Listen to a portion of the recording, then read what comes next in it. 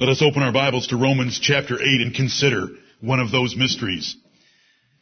The word mystery may not be used here in the 8th chapter of Romans, but it is in 1 Corinthians chapter 15, which we read earlier this morning. Behold, I show you a mystery. We shall not all sleep, but we shall all be changed. Romans 8 tells us a little about that change. I'll read to you verses 19 through 23. For the earnest expectation of the creature waiteth for the manifestation of the sons of God. For the creature was made subject to vanity, not willingly, but by reason of him who hath subjected the same in hope.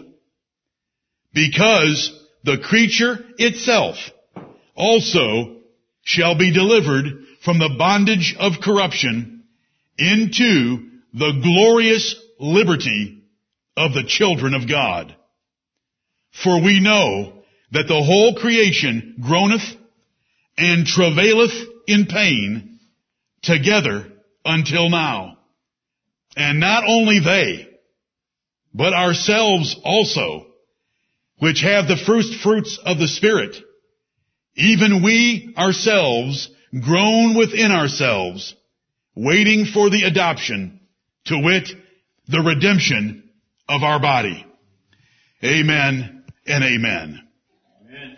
Romans chapter 8 led us about a Spirit-controlled life in the first 14 verses, telling us that the effects of justification can be seen and proven upon those who walk not after the flesh, but after the Spirit. And the ministry of the Spirit is described, and we are told bluntly and plainly that if any man have not the Spirit of Christ, he is none of his. If you can't show by your life a spiritual change that is identified and defined by Scripture, there's no evidence that you're a child of God. It matters not about your profession. No one in heaven or earth cares about what comes out of your mouth. What heaven and earth care about is you making your calling and election sure, as was just prayed, by living a Spirit life, following the things of the Spirit, letting your life be dictated by the things of the Spirit, not the things of the flesh. And then in the 14th verse, we had sonship introduced to us by the last clause where it says they are the sons of God. And we have a transition there into our sonship. Immediately, we have the Spirit of adoption in verse 15, which is the ministry of the Holy Spirit of the New Testament, testifying to our spirit in verse 16 that we are the sons of God. Then verse 17 tells us, if we're sons of God, we're heirs of God. That makes sense. That's logically correct. And if we're sons of God and heirs of God, then we must be brothers of Jesus and joint heirs of Christ, because he is a son of God and an heir of God. This is logical. If so be that we suffer with him, that we may be also glorified together. So we have glory introduced in verse 17. That's going to be our reward for a little tiny bit of suffering here. And the apostle wants to make clear in the 18th verse that the glory that's going to be revealed in us far excels and surpasses the sufferings of this present time. So introducing sonship in 14, describing our heirship in 17 and the glory that's involved in that inheritance, and then telling us that glory is exceedingly great and greater than anything we can suffer in this life, we come to the 19th verse. And in the 19th verse, the apostle has taken up these 5 verses to tell us not so much for us to learn about what's going to happen to the whole creation, but for us to appreciate that the manifestation of the sons of God to the universe is such a great event that it will have an effect on the heavens and the earth. The focus are the sons of God. But the way that the apostle pursues the glory that's going to be revealed in us is to explain that the residual effect of it is going to change the universe. And so we have verses 19 through 23. I mean, brethren, when we're revealed as the sons of God, which is the last day of this universe, it's the great day of judgment, when God Almighty will own us as His children, and the Lord Jesus Christ will own us as His brethren. When our names are found in the book of life, and other names are not found in the book of life, and the greatest division in the human family will be seen, and the greatest division in the angelic family will be seen. The devil and his angels will be cast into hell, and the wicked will be cast into the lake of fire with them. And we shall be forever in the presence of the Lord with the elect and holy angels. It is one momentous day. It is the day for which the whole creation and this whole drama of human existence and the history of the world is moving toward this cataclysmic day in which the elements will melt with fervent heat and will disappear. The heavens and the earth shall flee away from the face of Him that sits upon the throne. But we shall adore Him in that day, and we shall admire Him who has saved us, and we shall be glorified in that day to give Him greater glory. This is the manifestation of the sons of God, and it will have an effect because the heavens and the earth will be changed to give us a real pleasant place to live. Because this one is full of this veil of tears and sorrows and pain and trouble will be changed to be one of perfect bliss, where there is no sorrow, no crying, no pain, no sickness. It'll all be wiped away. Behold, I make all things new. Amen. Now the apostle is so worked up as he has proceeded from the 14th verse to the 18th verse in describing the glory to be revealed in us, that it is so great in its quality that we cannot make a comparison between our minor suffering now and the glory then, either in quality or in duration. The quality is an exceeding weight compared to our light affliction. It is for eternity compared to a moment. 2 Corinthians chapter 4. He has worked himself up to a feverish pitch so that now we get poetry in the New Testament. We get beautiful language here of a personification. Now, when you want to make yourself an exhaustive index of personification in the Bible, you're going to find that 95% of them are in the Old Testament. But we've got one right here, because the apostle has worked himself up to where he is just going to burst forth with this description of what's going to take place to the whole creation on that great day when the sons of God are manifested to the universe. It's groaning in travail and pain under the burden of sin right now, like we are. And it's going to be delivered into the glorious liberty to serve us. It's inanimate matter. It's irrational creatures. It's everything that's not a human or an angel. And it is going to be freed up from its restraining, corrupting burden that it bears because of sin, because we're going to have been delivered, and we need an incorruptible place to dwell in, where there is no sin, where there is no death or decay, because we aren't going to have any of those traits ourselves. So we have these verses. I have struggled with how to present these verses to you. I have got carried away myself in trying to attack every phrase of these verses, but I want to share them with you in a way that I hope you will be established in the truth of these 5 verses and never led astray. And that at the same time you will be thinking about the dramatic change that is going to take place in the universe when you are personally named by the great God of heaven and given a new name by the Lord Jesus Christ when your name is found in the book of life. Unbelievable glory. Incredible event. And it's what everything is moving toward. It's what you were created for. You weren't created for that stupid job or business you have. You were created for the glory of God, and He's going to show His glory in you, through you, and to you in a day that's coming soon. You weren't created for marriage and children. There'll be no marriage in heaven. The only marriage you were created for is marriage to the Son of God himself.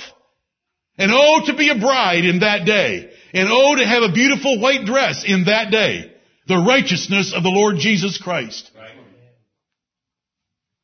That's what we're headed for. These verses are wonderful. So here comes a personification. Now you know Proverbs 8 is wonderful. And you know Isaiah has wonderful passages in it. And you know the Psalms are full of personifications where plants and trees and flocks are clapping their hands and shouting for joy. But now we have some groaning here by a creature. And it's the whole creation. And I spent last Lord's Day with you proving that this creature is the whole creation, not angelic, not human, matter, and irrational creatures. The animal kingdom and everything else in the universe that is not human or angelic. And I'm not going to repeat it. I spent enough time on it. It's very plain and simple to go through an elimination process and to be left with what 22 says, the whole creation. And to what we all know, that the rest of the creation is groaning and it needs to be freed if we're to inherit an earth that we would like to be in. Once we're given an incorruptible body and have an immortal existence, we don't want to be hanging around dead and dying, sick and confused, chaotic things. Right. We don't want tsunamis. And so the Lord's going to get rid of the sea. Because what good is an ocean? Go read Revelation 21 and 22. There is no more sea. What a waste of time to have to get in a boat to travel. Everyone's afraid of the ocean. The ocean is a dangerous thing. Its immensity and its power, gone. Tsunamis, gone. There's not going to be death or destruction, chaos or confusion in that new universe. I saw a new heaven and a new earth, and there was no more sea. I just believe the Bible. Who wants a sea anyway? I want more land. I'll pick up a few extra acres. You can come over and bring more of your children with you. Whatever. The point being, it's a wonderful place. Anything destructive will be taken away because it's going to be peace and pleasure. There are pleasures forevermore at thy right hand, not pleasures for a season that are then interrupted with guilt, shame, or trouble, or consequences following, but pleasures forevermore. Psalm 16. Jesus Christ knew that well. And so he knew that the agony in Gethsemane and the agony on Calvary, short-lived as it was nothing in comparison to that glory. The earnest expectation of the creature. That creature is the whole creation of matter and the animal kingdom. I'm going to use different words to make sure that you understand what it is. It's not angels, good or bad. It's not men, good or bad. This creation, all creatures are here personified, meaning they're put in a figure of speech where they take on the attributes of a person. Sometimes we do that to beautify language and to make it more powerful and prettier to look at. Here, the whole creation takes on the attributes of a person of expectation. It's waiting. Now, dirt doesn't wait actively with a soul or a spirit, a heart or a mind like we wait. But it's waiting because the apostle is describing here that it is under a burden of corruption for a period of time at which it will end. And the trouble that you now see in the earth, like volcanoes, burying plant life, animal life, and human life with hot lava, is not normal. It's not good. It's not a blessing. It's not beautiful. Do you need help on understanding that concept? Or do we need to get your feet dipped into some hot red lava so that you understand that it has a little bit of pain attached to it? Or would you like a 100-foot wall of it rushing towards your home and you're wondering if your aluminum siding is going to stand up? The whole creation is waiting with expectant hope. And those are human attributes put in this personification of the creation. And what event are they waiting for? What event is dirt waiting for, trees waiting for, animals waiting for, and the moon waiting for? The sun, what's it waiting for? It's waiting to really show some light. Because in that place there isn't a sun like we have, because the Lamb is the light and the glory of heaven. Amen. There's no night there. The sun we've got's all messed up. It only shows itself half the time. But there is no night in heaven. What's it waiting for? What event is going to trigger all of this? The manifestation of the sons of God. What does manifestation mean? To show clearly something that has been hid hitherto. Meaning, the sons of God are not known on earth. The sons of God are not known to the universe yet. They have not been revealed. They have not been named. They have not been identified and owned by God as His children, but that day is coming, and it's called the manifestation of the sons of God. What a wonderful, fantastic thing. The Bible tells us that the Lord hath made all things for Himself, yea, even the wicked, for the day of evil. There is a great day of evil coming, and it is the day of judgment. And the evil is not a large quantity of sin. The evil is a large quantity of judgment, and it's a large qualitative judgment upon all sinners, because it's for the glory of God and for Himself. That day's been made for Him, and in that day we'll be owned as the sons of God. Our names in the book of life. Jesus Christ our brother, saved from all judgment, and the inheritors of the heaven and the earth. And they shall be changed to give us a glorious inheritance that is greater than anything you can imagine and that I can describe, and that Paul was hindered by commandment not to speak of when he returned after getting a glimpse. In 2 Corinthians chapter 12. What a wonderful day that's going to be. Yes. When we'll be owned by the Lord Jesus Christ as His own, and God will own us as His sons. It's an unbelievable thing. And you get worked up about the most foolish things in this life. We get worked up about a boyfriend. Oh, my heart just pitters and patters when I think of him. We get worked up about a girlfriend. We want a picture. We open our wallet and, oh man, yeah. What a joke. We get worked up because we get promoted in the job. I have a new business card. A new box arrives on your desk, and it's got your name with new letters behind your name. Cool. It says AVP. See, you come home and you tell your family, I'm an AVP. And they ask that terrible question. How many AVPs are there at BB&T or at Wachovia or at Michigan National Bank? Well, everyone's an AVP except the tellers. Why'd you ask that question? Now, don't anyone be offended with me. Don't anyone with a boyfriend be offended. Don't anyone with a girlfriend be offended. And don't anyone that's an AVP be offended. The point is, we get excited about the most inane things. And we work for them. And when we get them, we are filled with joy and pleasure. But you want to work for something?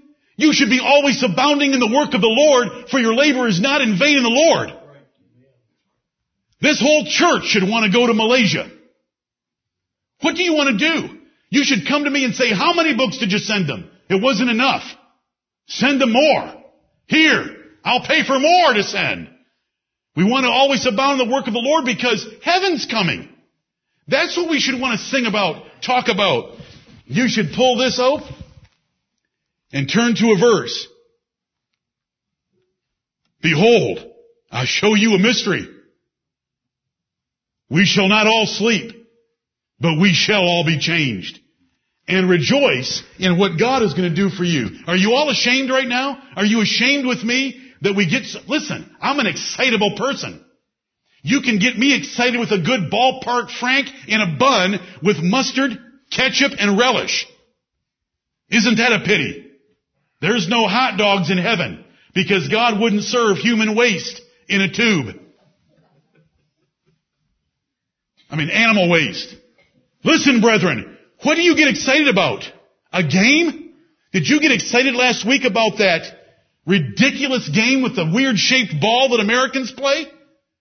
That other nations thumb their noses at? Because the ball's weird-shaped? They use a round ball when they play football. It's what we call soccer. But the whole world got excited about that stupid game. Half of them would have to work right now to remember what two teams played, let alone which team won. And if you asked them to go back 3 years and to tell you the teams and who won and what the score was, they would be helplessly lost, all of them. But they get excited. They'll paint themselves colors. They'll go into a stadium where the temperature is 20 degrees without clothes. And yet they can't get out of bed in the morning to get to church. We should show our zeal for these things right here. This is the event that we're moving toward. This should captivate our affection and our attention. This should control our choices. This should set our priorities. This should give us conversation with each other. This event. It so transcends everything of this life. The Apostle Paul, he burned himself out in this life because he knew what was waiting for him in the next. We get so wrapped up in our little projects and our little goals and our little rewards and our little favors and our little pleasures, all of which dissipate so quickly and all of which are frustrating and all of which are vanity, according to the wise man who tried it all. But that stuff that I'm referring to now, eternal heaven, the presence of God and the Lord Jesus Christ, the innumerable company of angels, it is eternal, it is permanent, it is glorious, it is pleasures forevermore without any dulling or dimming of those pleasures by disappointments, failures, terminations, or any other weakness. It's perfect. We're living here as strangers and pilgrims. Do you look like a stranger and pilgrim every day in your life? You go to work because you have to. Because you're a stranger and a pilgrim here. You go to work so that you can earn some money to be able to give toward the kingdom of heaven. Is everything oriented toward this? Romans chapter 8. For the earnest expectation of the creature, it is straining with eager anticipation of a change that's going to take place in the whole creation on the day the sons of God are revealed to the universe. And those sons of God are you and me. The focus is you and me here. The focus is not kitty cats. The focus is not storm clouds being changed to nice big white puffies. The focus is you. The manifestation of the sons of God. But that event is so great, it's going to have a residual fallout on the universe. Because the effect of sin is going to be taken off of everything where that effect is now present. Except the wicked, for their sins shall be upon them for eternity. Men and angels that are in the lake of fire. Let's go to verse 20. We spent a lot of time last Sunday on verse 19. I hope that you understand it. I hope that you'll never let anyone preach anything different to you or to anyone about it. The creature is the whole creation of verse 22, and that is made crystal clear by verses 21 and 23 that separate the creature from the sons of God. They are not the same thing as some have taught. Verse 20, for the creature was made subject to vanity. The whole creation was put under a judgment of vanity because of sin. Vanity is a word that describes something that is futile, worthless, wasteful, profitless, restrained, dysfunctional, messed up. One of the best verses, just trying to find out what the word means in Scripture as we look at it here in this context, is Psalm 78 and 33. I'll read it to you. Speaking of Israel, when they sinned against God, therefore their days did he consume in vanity, and their years in trouble. And what do we know about them? They wandered around in circles, back and forth, no progress, no productivity, no pleasure, wandering in the wilderness until they all died. Now, does that sound like a good description of the whole creation? Going through its motions, day after day, month after month, year after year, lunar cycle after lunar cycle, no production, no improvement, winding down till death. Animals, plants, birdies, fishies all die. Why? Sin is the cause of death. They didn't choose it willingly. It was a burden put on them. They're irrational. They're inanimate by man's sin. And if we want to see some of that, and there's so much material I'm going to skip over that is not necessary for most of you, but some of you, if you would like it, the outline will be available. Look at Genesis chapter 3 very quickly with me, and let's read what the Bible actually says was put on some aspects of the creation. And we could go elsewhere, but we want to see what does Genesis 3, one place, tell us about the vanity of the creation. This is the first place you should go. God has just created everything, and behold, it was good and very good. Right. Now, when God says something is good, it is very good. When God writes good on a paper, or when God writes good on a creation, it is unbelievably good. We ruined it. It was paradise. How many rainstorms were there? How many parades or picnics got rained on? None. How much animal cruelty was there? None. How much death was there? None. Sickness? None. Tears? None. Crying? None. How much shame was there? None. How much modesty was required in clothing? None. How much food was there to eat? Of every imaginable kind. How much work was involved? Eat it. We messed it up. And so here we read in Genesis chapter 3, and many of you would have read this last evening by our plan. But let's start at verse 14. And the Lord God, he questions the man in verse 11. Look at the shame and guilt that is already in existence, and the lying and the excusing and the blaming of others. There are so many things that we can pull out of Genesis 3 that happened as a result of sin that you endure every day of your life. Those precious 3 little girls, in the future they are going to blame you for every bad thing in their life. Not all the time, but just enough for you to know that they fit in Genesis 3. It's terrible what we read here immediately. The man that once walked with God is now confronted by his Creator, and he wants to excuse himself and blame the woman that he was deeply in love with, and he loved her so much he chose her over God when he was offered the fruit by her. It was an act of rebellion, not an act of ignorance or an act of deception. But he blames her. Where did that come from? Where did that corruption of nature come from? Sin. Immediately. They went to clothe themselves. In heaven, you wouldn't need clothes. In a real world, you don't need clothes. In God's creation, you didn't need clothes. But now they immediately needed clothes because of the guilt and shame associated to them and with them in the presence of each other because of sin. It just messed up everything. And now that beautiful woman was going to turn into an old hag and die. Her teeth were going to fall out. Her hair was going to fall out. Everything was going to fall. Because of sin. In verse 12, Adam blames Eve. In verse 13, Eve blames the devil. So let's start in 14. The Lord God said unto the serpent, because thou hast done this, thou art cursed. Revelation 22 tells us there is no more curse. Here we start curses on the creation, and it's on an irrational animal, a serpent, used by the devil to deceive Eve. You're cursed above all cattle.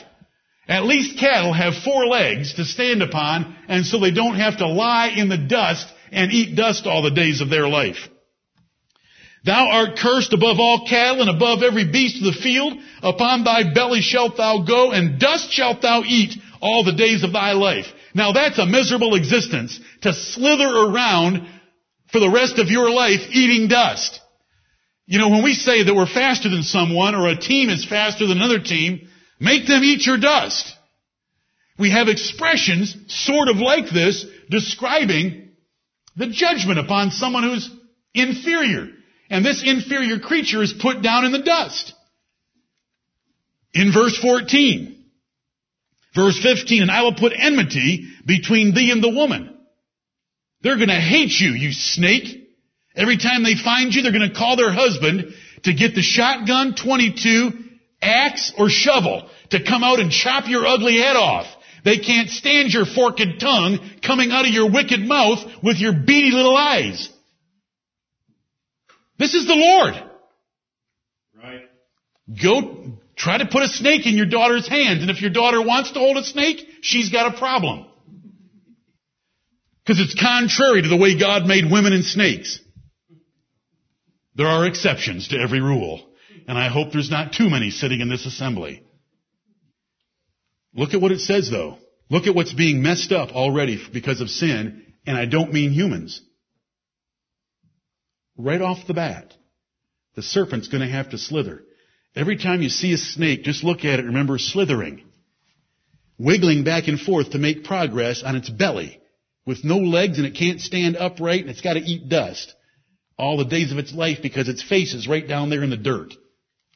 God said that in Genesis 3:14. Verse 15, women are going to hate it. The second half of the verse is spiritual and salvation oriented. We'll pass over that for this sermon.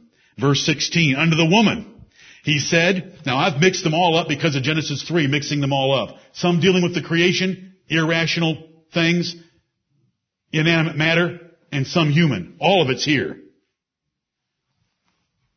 16, unto the woman, he said, I will greatly, not slightly, multiply thy sorrow and thy conception. In sorrow thou shalt bring forth children. Most women, unless they have an epidural, are not laughing or cheerfully singing songs when they're giving birth. If they are, they're generally lying. So you've reduced yourself to a few nutcases who think that giving birth is an exciting event. God doesn't consider it exciting. He considers it a sorrowful, painful judgment upon women for listening to the serpent and disobeying God. And so it is described in the 16th verse, I will greatly multiply thy sorrow and thy conception. In sorrow thou shalt bring forth children. And furthermore, I'm going to aggravate the relationship between you and Adam. He is now going to put you in subjection, and your desire is going to be to him because you have proven your inability to make decisions. You have proven your inability to reason through matters because you're so easily deceived. You're so emotional. You took a look at the tree and you said, you know what he's telling me just might be true. If I eat that fruit, it looks so good. It looks like it would taste good and it looks like it would make me a god. That is how Eve reasoned. It says so in the first 6 verses. That is how naive and ignorant a perfect woman is. Oh, I know you can call me anything you want. All I want to do is tell you what the Bible says. Thy desire shall be to thy husband, and he shall rule over thee. That is a judgment upon the man-woman, husband-wife relationship. It was activated because of her sin. And so those days when your husband tells you to do something that you don't want to do, and you've got to do it anyway because you know that's what the Bible tells you to do, it's Genesis 3:16 because of sin in the universe. We could have all got along a whole lot better if you hadn't eaten that, Eve. Verse 17. To Adam he said, because thou hast hearkened unto the voice of thy wife, and hast eaten of the tree, of which I commanded thee, saying, thou shalt not eat of it. Cursed is the ground. Inanimate matter. Cursed. Cursed is the ground for thy sake. In sorrow shalt thou eat of it all the days of thy life.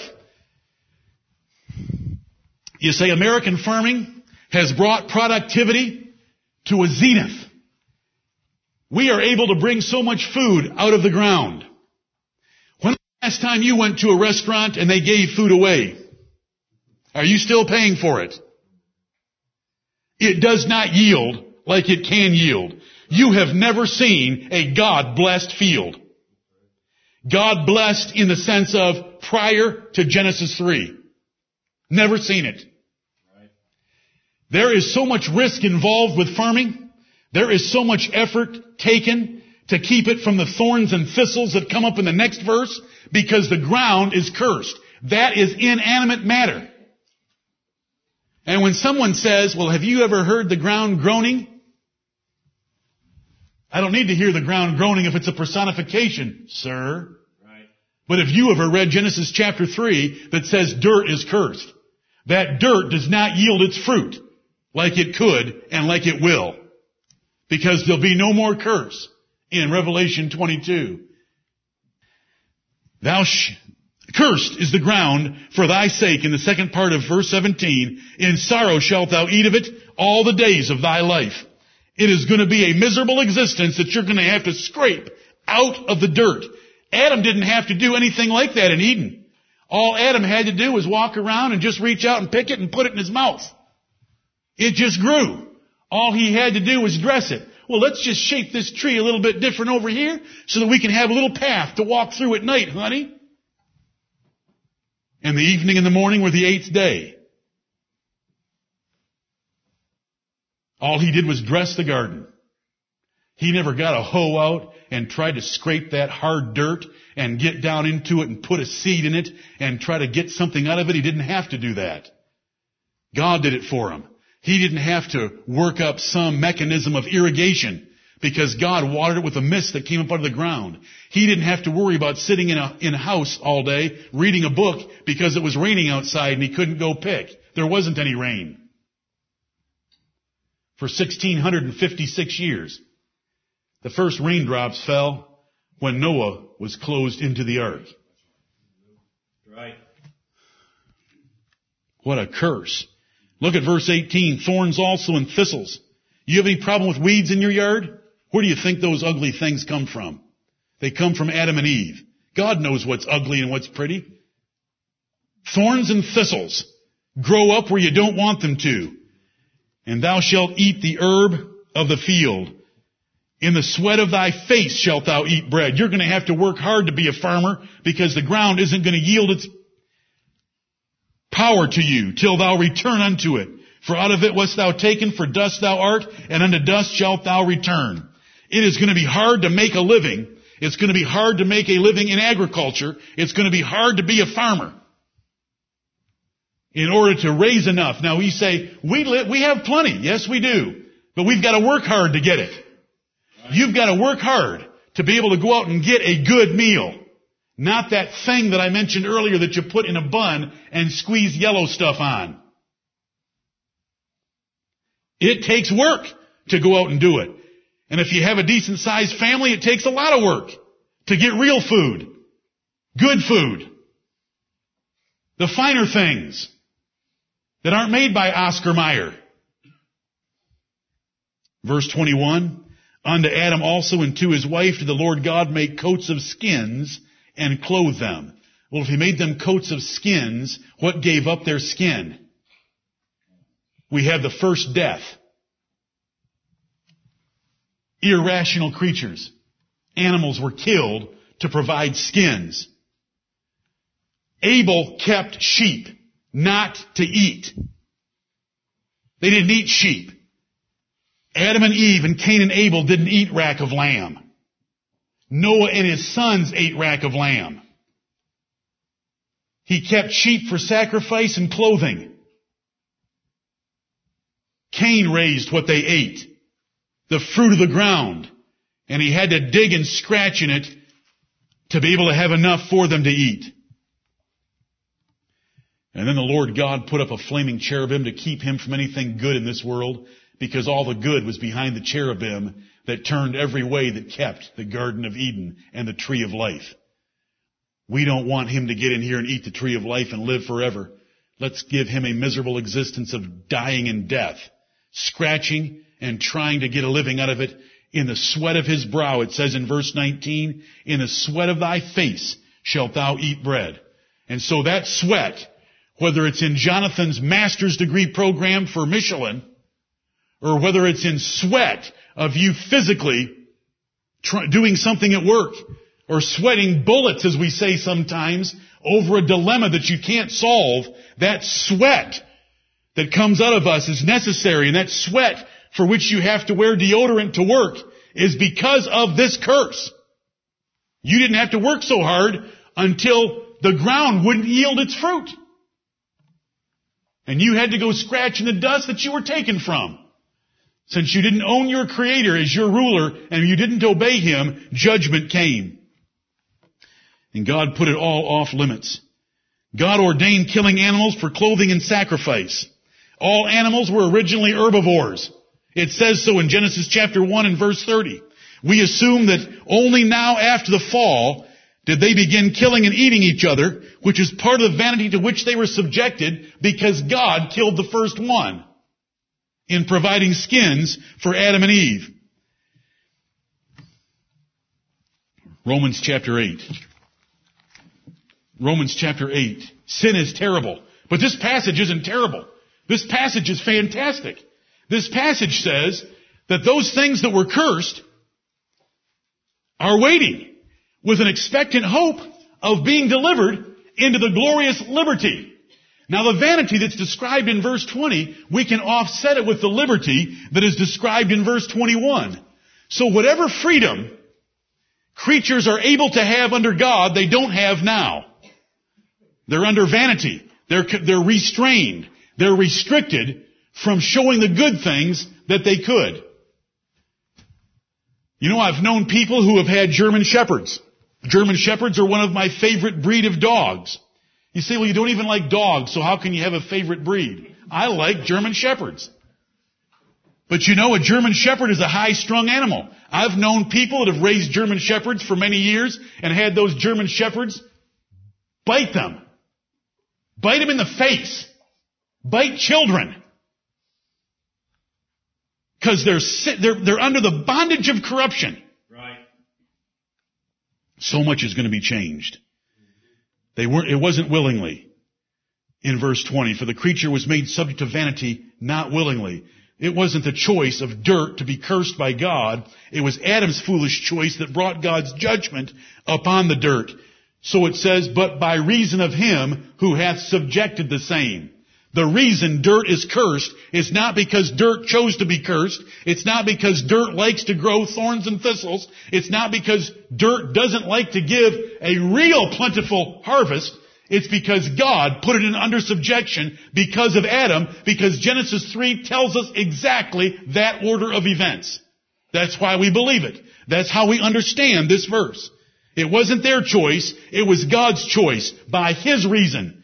By reason of Him. That's not Adam. Adam didn't do subjecting. Adam was subjected to death, dying, sweat, labor, trouble, sorrow by the God who subjected him, his wife, the serpent, and the dirt to a relatively fruitless, vain existence. Right. But He has subjected the same in hope. Now, dirt doesn't hope, because this is a personification. But God subjected the dirt to a future deliverance. When the children of God are manifested to the universe, and they're put into complete liberty, we will have liberty to pass through matter, as the glorified body of the Lord Jesus Christ did. We will have the liberty of never dying because we'll be immortal. We'll have the liberty of never corrupting because we'll be incorruptible. We will have exhaustless liberty. We'll have complete freedom, is what liberty means, from the sorrows, tears, crying, trouble, pain, disease, sickness, and dying that we presently have. And so will creation be delivered from all those things, because they're going to get the same liberty. No more sickness, disease, dysfunction, and dying. It will yield its fruit. It will show us what God is able to create. When it is called paradise in the Bible, the third heaven to which we're going, it is paradise. You say, well, don't roses have to fade and die? That's only because you've seen one world. Right. There's another world coming where roses don't need to fade and die, because there's no curse upon the ground or upon the roses or upon anything. It's been lifted. All of it. Through the sacrifice of the Lord Jesus Christ, which undid the sin upon the elect of God, and the residual power of that was to eradicate sin from the universe. Right. Except the lake of fire, where sin will be punished upon the wicked angels and wicked men. They will receive their punishment in this separate place, but where the elect are gathered, where all the sins have been paid for, they'll have a new heaven and a new earth. All the sin that is left in the universe will be wrapped up upon the perpetuators of that sin, the devil and his angels and wicked men. And we'll enjoy peace, prosperity, and pleasure with the Lord forevermore. There is hope for this natural creation, because the creature itself also shall be delivered from the bondage of corruption into the glorious liberty of the children of God. The 21st verse tells us. It starts out with the word because, for the apostle is explaining the word hope that ends the verse 20, the 20th verse. Hope is there. What hope does the dirt have? The dirt has hope because God is going to deliver that creature, the whole creation, matter, dirt, animal kingdom, from the bondage of corruption into the glorious liberty of the children of God. What is the glorious liberty of the children of God? We shall be glorified. There'll be no sickness. There'll be no dying. There'll be no sorrow. There'll be no trouble. There'll be no pain. All those things will disappear. God hasn't told us all the animals that are going to be in heaven. And so for all you animal lovers, I hope that you can somehow get the Lord Jesus Christ up a little higher, that you won't worry too much about how many animals are there.